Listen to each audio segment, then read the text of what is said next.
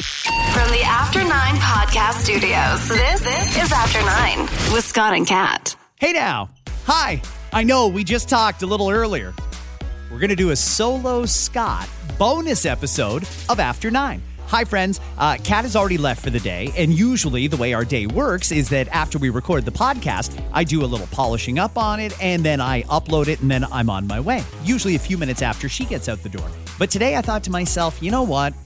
We did that week of Solo Scott earlier this week, and we got a lot of great feedback on that. Thank you. And I know these episodes aren't for everybody because I tend to talk a lot about politics when I do a Solo Scott episode. And I do recognize all the people that said, hey, wouldn't mind hearing a little bit more of that. It's the end of the month.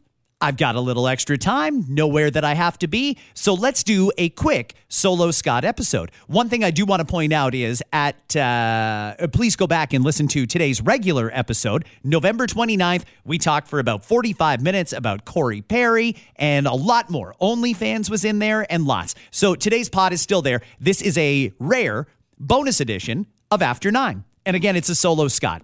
I do want to talk a little bit about politics here because politics is something that is top of mind for a lot of people, and because it's having a direct impact on so many people, politics is getting in the way of people living their lives. I was driving home yesterday, and I went back and listened to the episode from Tuesday, I believe it was, where we played a little bit of the finance minister, Chrystia Freeland, speaking on, I believe it was Power Play, CTV, with Vassy Kapelos. Vassy's great, by the way. I like her a lot.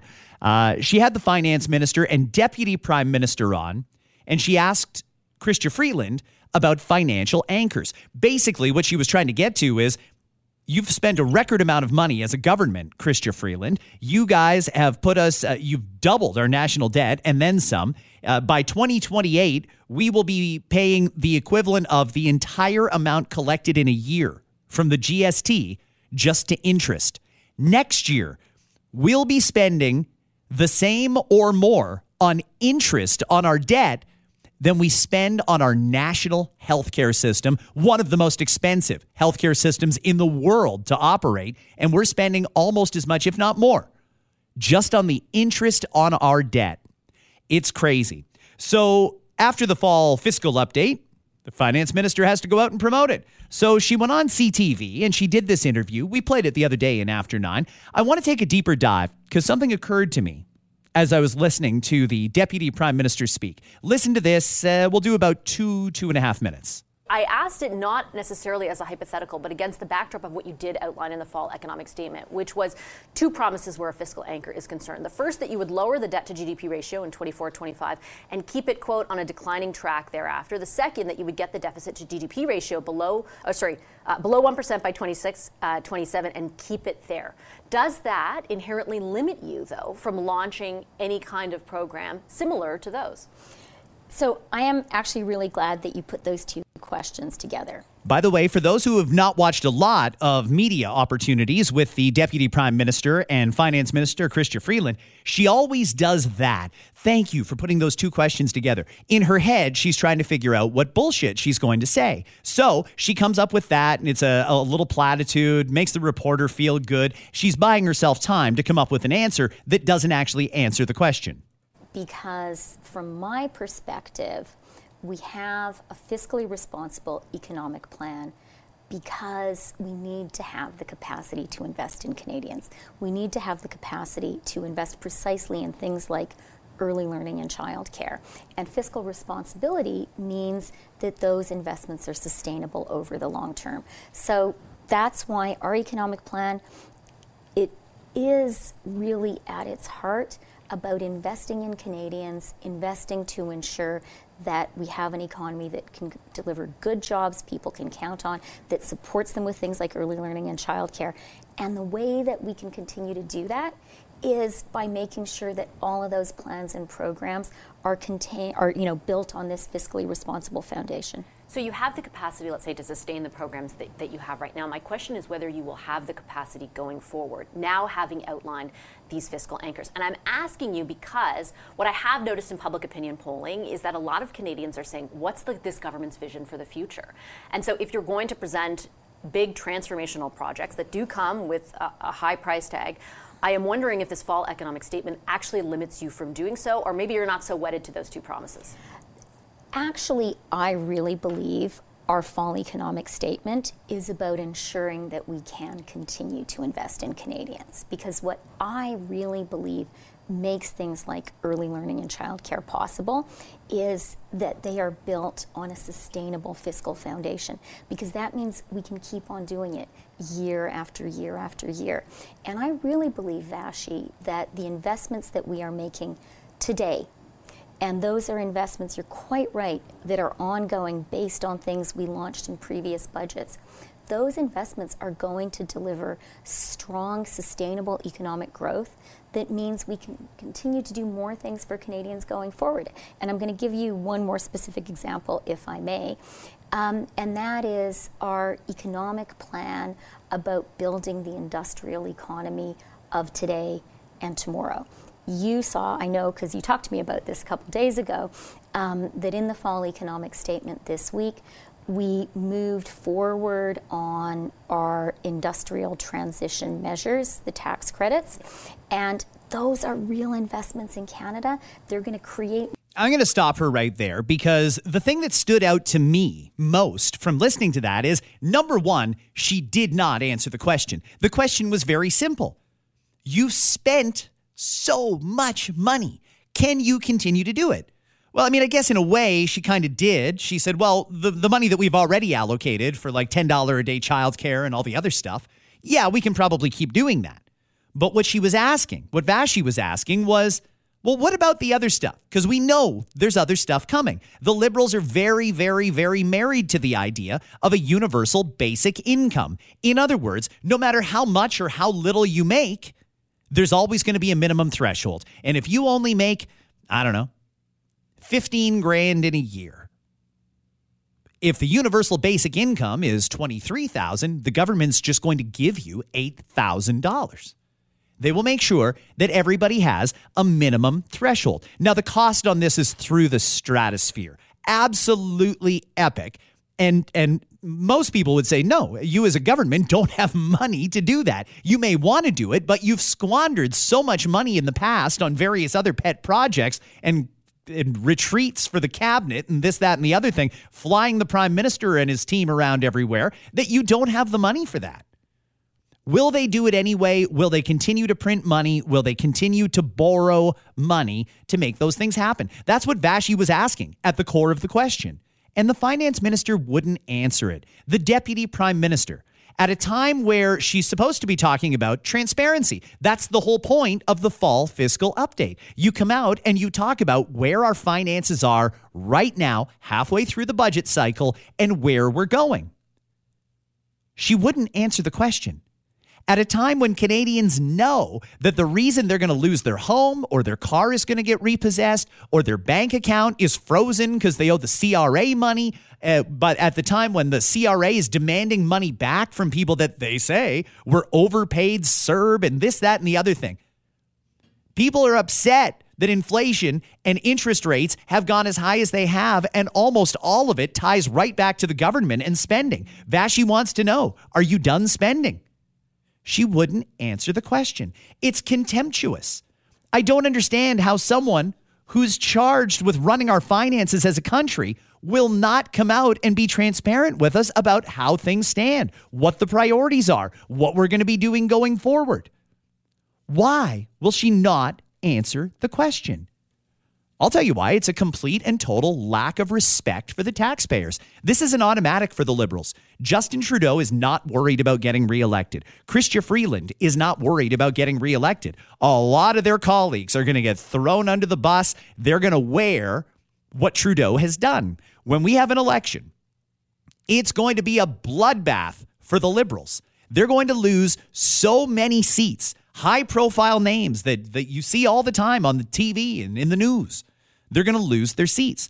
But the finance minister doesn't need to worry about it, and neither does Justin Trudeau. And even if they did, they have cushy jobs waiting for them at either the UN or with NATO or right at the company that's running the whole thing right now over in Europe. They don't have to worry about that. They're going to have jobs. But you've got a job right now and you're being paid very, very well by the taxpayers, and you won't answer a simple question about money. It's crazy. Now, the other thing the federal government is expected to have to spend huge money on is pharmacare. This is part of the coalition that the Liberals have formed with the NDP so that the government can stay in power. As long as they don't lose a non-confidence vote, they're in power. They will govern until the next federal election, which is still a couple of years away. Well, the NDP has said, we are the party that is going to get stuff done in Ottawa. Because we hold the balance of power and we've made this deal with the Liberals, we can get a whole bunch of New Democrat policies passed. And one of them happens to be pharmacare. The other one was dental care for low-income families. I don't know how many people that benefits, but I can't imagine that it's not benefiting someone. So good. I mean, everybody should have access to dental care. It should probably be even part of the healthcare system. Pharmacare is a little bit different, though. It is a little bit different, and the cost is going to be epic. The NDP has said this is a condition.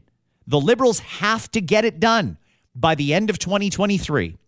Well, now the Liberals are even sticking their finger up at the NDP. They came out yesterday and said, yeah, it's probably not going to get done. Probably not going to be able to get this done. Sorry, we probably won't be able to do it. Does that mean it's not coming? Does that mean you're not going to print any more money? Does that mean you're going to live within your means as a government? Or that if you want to do pharmacare, something else needs to get cut? Because that's the way it works in every household on earth. There's only so much money coming in. We as families don't have the ability to just print more money. We have to live within our means. And government has never understood that. Whether it's the municipal governments that continuously raise property taxes, it is sickening. Sickening what the local governments are doing with constantly raising taxes, so out of touch when they should be the most connected level of government. Mayors, city councilors, no one should have a better understanding of how unaffordable life is right now for the middle class. And these pricks just keep raising taxes. It's the easy way to do it. Nobody wants to be the one to say, hey, listen, we don't want to raise taxes. We know you can't afford us to raise your taxes, but we also can't sustain everything we're doing with the current revenue. So we're going to have to make cuts. Do you know how much respect I would have for a leader that came out and just told us the way it is? Yeah, we get that you like having transit fully funded. We like that you get having libraries and community centers and pools and all the other shit that they spend money on. We get that you like that. But the reality is we can't sustain that with the current level of revenue. So you can either have all of this or you can have no tax increase. And if you want no tax increase, you don't get the other. Why will no one come out and just put it in plain and simple terms? I just had this conversation with my kids. They understand it. There's only so much money, and we can't continue to raise money or print money. We just can't keep raising taxes and printing money. It doesn't work like that. We are broke, and the government won't even commit to not spending any more money or telling us, yeah, fuck it, we're going to go for broke. Like really, really broke. And we're going to do the universal basic income. We're going to do pharmacare. We're going to do it all. If that's the plan, and I fully assume that is the plan, just say it. Say it. Why do you have to be so disrespectful of the taxpayers and Vashi herself there, laughing in her face while not answering the question? It's absolutely crazy. The middle class is suffering so bad right now, and it's horrible what's happening. New numbers from Food Banks Ontario came out this week. A 38% increase year over year in the amount of people using food banks. A 38% increase. This is catastrophic. We have that many people in Ontario, Canada, G7 nation, one of the most advanced and well-off nations on earth, and a 38% increase in people going to food banks in 1 year? And the government doesn't care. They're laughing at us. They won't even answer questions about money. And money is at the heart of all of this. Let's talk about the middle class. Let's talk about poverty. Let's bring in the guy who wants to come in and try and solve the problem and be the next prime minister, Pierre Poilievre. The truth is the Prime Minister wants to quadruple the carbon tax, including on our farmers. I have a farmer in my riding who's spending $10,000 a month on carbon taxes alone. All of that is passed on to the consumer. The consequences have been a record number of Canadians relying on food banks. 7 million Canadians are going hungry. 1 in 5 are skipping meals regularly because they can't afford the price of food. Yeah. Will the Prime Minister get out of the way, stop interfering with the Senate, and let them pass common sense Conservative Bill C-234 to take the tax off the farmers who feed us? Yeah. Just because the leader of the Conservatives says something does not make it true, as we saw in several times last week, whether it was with regards to how they voted on the Canada-Ukraine Free Trade Agreement, perhaps why he blamed others for his mistakes when it came to how he jumped to a conclusion for a terrorist attack. And now what he's talking about with C-234, he knows that is patently false. And when it comes to food prices, that's because of the war in Ukraine and because of inflation. Oh, get the fuck out of here. He cannot direct the Senate. These are not serious people. These are not serious people. That was Karina Gould. She's the MP from Burlington, the House leader, still spreading this lie that the war in Ukraine is the reason for all this. Get the hell out of here. That is just so patently false. It's not the war in Ukraine. By the way, what is going on with the war in Ukraine? I think we've all seen what's going on over in Gaza. We've all seen what's happening between Israel and Hamas. We're watching real-time warfare. It's like watching Call of Duty on TV. You can see soldiers going street to street. You can see bombs hitting targets. You can see it all. In 3 years of that war in Ukraine, I haven't seen anything close to that.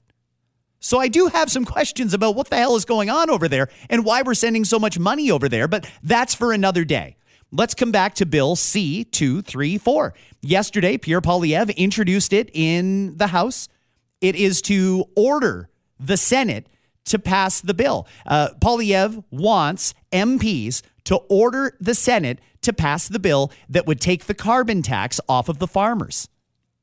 Why is this so hard to understand? I don't get it. Why would there be any opposition to this except from the government itself? It's very simple.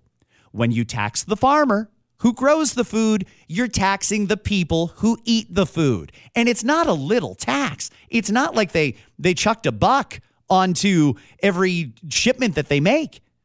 It's on every ounce of fertilizer that they use. It's on the gas for the trucks that ship it to the grocery stores. It's on everything. It is making our lives so unaffordable, and the Liberals refuse to hear it. They come up with nonsense like that, try and redeflect and try and place blame on everyone else but themselves. The problem we find ourselves in now, they will not accept any responsibility for it.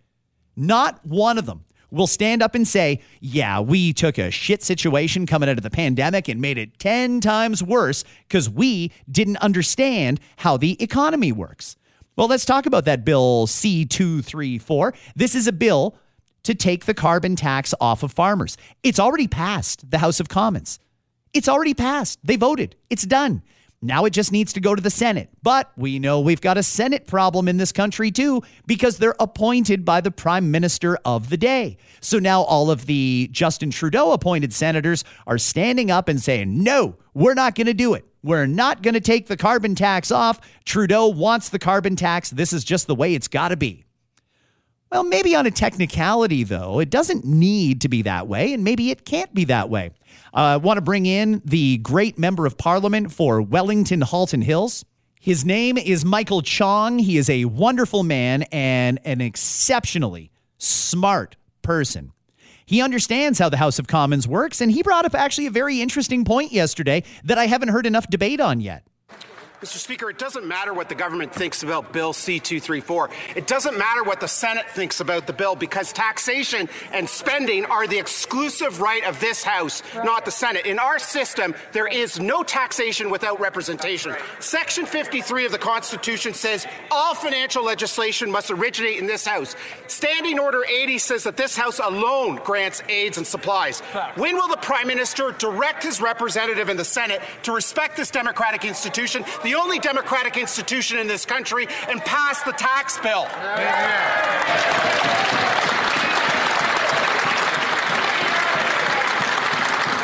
The Honourable Government House Leader.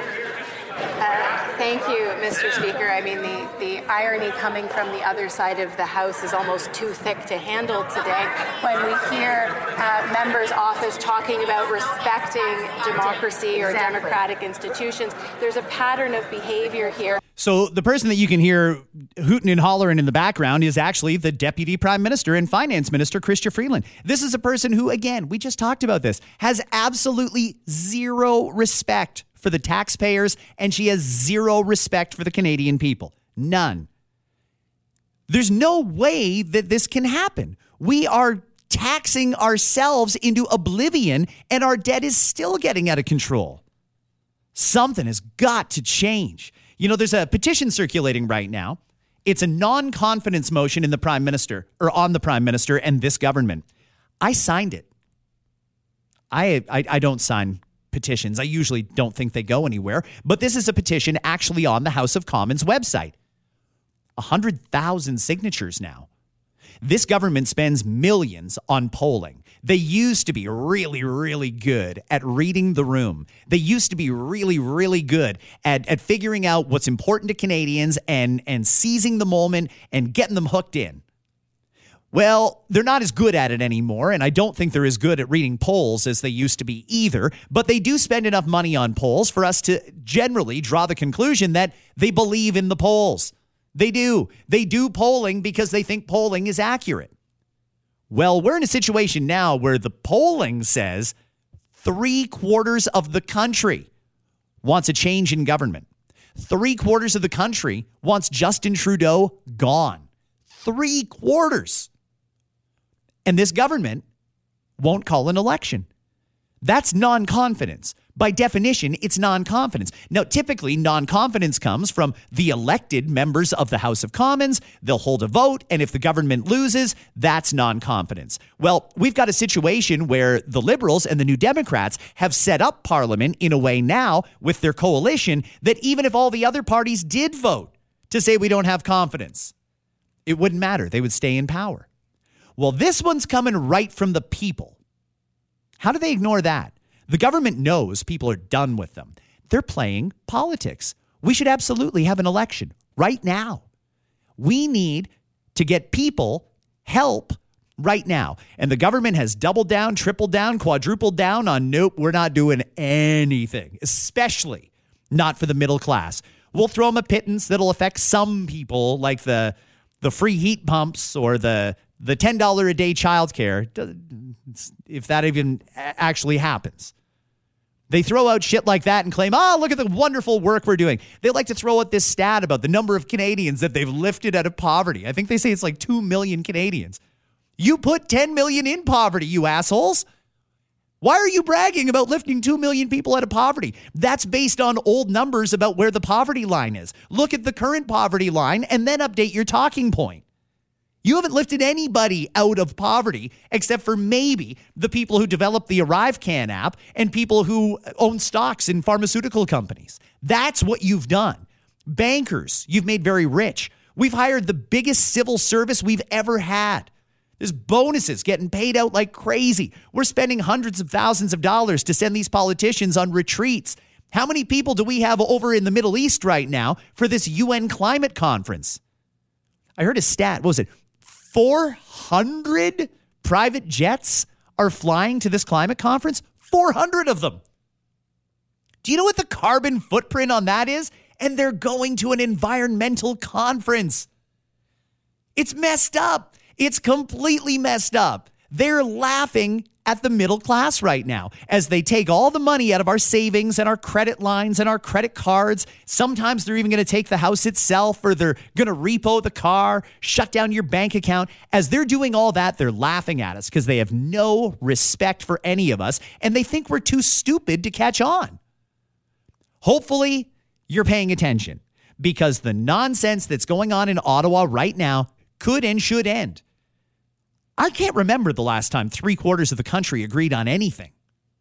But 3/4 of the country agree it's time for these people in Ottawa to go because we just can't afford them anymore. We can't. It's impossible. The regular people are losing their homes. It's nuts. And this government is living the high life in Ottawa, laughing at us. It's sick. It's really sick. This grassroots petition on the House of Commons website, go to ourcommons.com. Is it .com or .ca? Google it. Google the House of Commons. There's a petition you can sign. At some point, it's going to have so many signatures that the government can no longer not acknowledge it. But it's really about the NDP. The NDP knows. NDP members in safe NDP seats are hearing a lot about this deal with the Liberals. And frankly, they've had enough too, because they also have mortgages and car payments and lines of credit and kids in sports and so on and so forth. People that eat. Everybody eats. They want the Liberals gone too. How much longer are the NDP members going to ignore their own constituents? We expect this from the Liberals. They don't care. But the NDP, they used to stand for something. They said they wanted to get this pharmacare thing done, but it's not going to get done. Not this year anyway.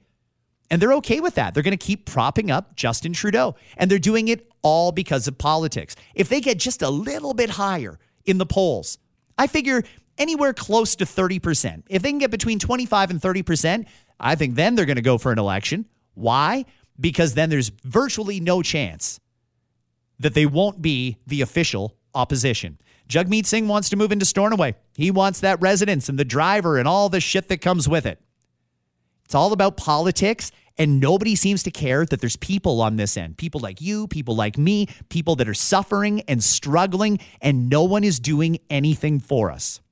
Now, I don't want to make this just about Trudeau and the municipal government too. Let's do something provincial. Had this yesterday. Ontario is going to take control of the Don Valley Parkway and the Gardiner Expressway. They're going to fund 55 new subway trains. This is all part of a deal that lets the province move ahead with plans to redevelop Ontario Place. Basically, Premier Ford and Toronto Mayor Olivia Chow cut a deal. Toronto's going to get up to $1.2 billion over the next 3 years to be used for 2 light rail lines, more homeless shelters, and more cops in the transit system. In exchange, the province is going to give the city some money, and they're going to take over control of the Gardiner and DVP. Seems like a no-brainer, right? But part of this deal is that Toronto's got to drop its opposition of redeveloping Ontario Place. No secret. I totally agree. We should move Ontario Place. Keep Ontario Place. We should move the Science Centre to Ontario Place. Let's make Ontario a beacon of science. What better place to put it than right on the waterfront where it's completely accessible by GO and by TTC and where people actually congregate? Good. Move the Science Centre there. Spa? I don't give a shit. There's a lot of places that I can go to get spa treatments. I'm probably never going to go to this one at Ontario Place because I have a feeling the rent is going to be high, and that means the fees are going to be high. But people who come into town are probably going to use it. They should probably put a casino there too. So might as well, right? I mean, if we're going to make it an attraction, make it an attraction. Is it okay to skip all the environmental assessments on this? That's part of what they're allowed to do here. They can skip those. I don't know. It's right on our waterfront, just down the road from the Humber River. I don't know that this is necessarily the type of project where we can say, fuck it, it's fine, just build. I don't know that we could or should do that, but either way, that's not going to be my point on this. I think it's a good deal. I think Toronto got what they wanted. I think the province got what it wanted. But yesterday, Doug Ford, seizing on an opportunity here where he's just uploaded this massive expense from Toronto, the premier came out and he slapped a sign on the sign for the DVP in the Gardiner. No tolls. Toll free. Yeah, it should be toll free. Anyone in their right mind right now that's even considering charging tolls for anything is just batshit crazy. Read the room. People don't have any money. If you put tolls on the Gardiner or the DVP, that would be catastrophic. Do you know what that would do to traffic in Toronto? It's a no-brainer. No, we're not putting tolls on the Gardiner and the Don Valley Parkway. That's insane. But since Doug brought up tolls, let's talk about tolls. He wants to do 2 highway projects as part of his legacy as premier. He wants the Bradford Bypass and he wants the new 413. The Bradford Bypass, I think, is great. It is long overdue. There should be a direct link to cottage country from the 404. Good. Build the Bradford bypass. Once you get north of Newmarket, you just cut across and you can join the 400. We're good. That makes sense. It'll be less cars on the road, less pollution heading into cottage country. Great. I'm sure there's a lot of other reasons. Fine. As long as they don't pave over any ecologically sensitive areas, that's got to go through the Holland Marsh, nearest I can tell. As far as I know, that's still part of the green belt. As long as they don't interfere with ecologically sensitive areas, fine. Go ahead and do it. We need it. Build it. The 413 is a completely other story. For those who don't know, the province is hell-bent on building a highway that basically runs parallel to the 407. It's going to start in Milton, right where the 407 picks up there off the 401, and it's going to go up to the 400. And it's going to cut across a whole bunch of farmland in Halton Hills, in Erin. It's going to go through, where else is it going to go through? Caledon, Bolton, I believe. All those areas. It's going to do almost exactly what the 407 already does. Except this is going to be a construction nightmare. We have to expropriate a whole bunch of properties and displace people. We're going to be paving over some farmland, probably some ecologically sensitive areas. I can't imagine they're going to reroute an entire highway around a creek that happens to have a specific breed of beaver living in it. I don't think we're going to do that. We're just going to pave right over it. All I want to know is why. I totally understand the need. There needs to be an easier way to get from the West End to the 400. Needs to be. No two ways about it. Anything that relieves some pressure off of the Toronto traffic, and I mean that stretch between the 427 and the DVP. It can take you over an hour on an average day to get that stretch. And it's not very far. It's just the volume is that bad. And it's crazy because we've got this beautifully built, modern feeling, well-kept highway just a few kilometers north. But it's a toll road. People in America, you would probably be shocked at this. You would probably be shocked. This toll road that we put in, we built it. We then sold it for pennies on the dollar to another company who runs it. They've leased it for like 100 years or something like that. And they can raise tolls to basically any rate they want. If you drive the 407 Expressway, Express Toll Route, if you drive it from where it starts in Burlington, Hamilton, all the way out to Bowmanville, basically, it's almost an $80 trip. One way. $80 to take a highway. Now, in comparison, let's talk about New York State. Oh, man, I drive that I-90 so often. It's crazy. You can go from where it begins in Buffalo all the way out to the Massachusetts border for $20. Just under, actually. It's $19.30. That's a massive area. Massive area. And it's under $20. Here, you're traveling, 100 kilometers for 80? Get the hell out of here. So what do we do about this?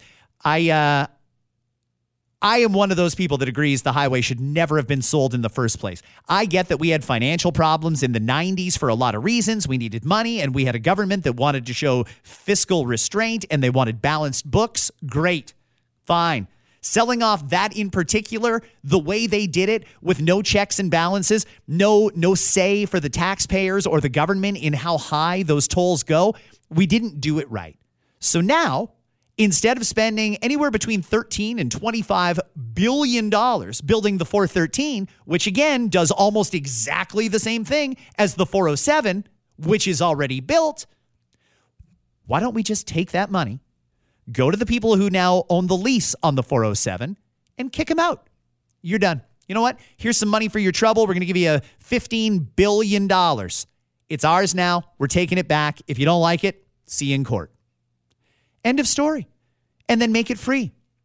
It'll be years before the 413 is open. Probably even longer until the Bradford bypass is open, because they'll probably do the 413 first. And we don't need to do it. Why do we need two highways that go in the exact same direction to the exact same place? One of them's a toll and one of them's not. It doesn't make any sense.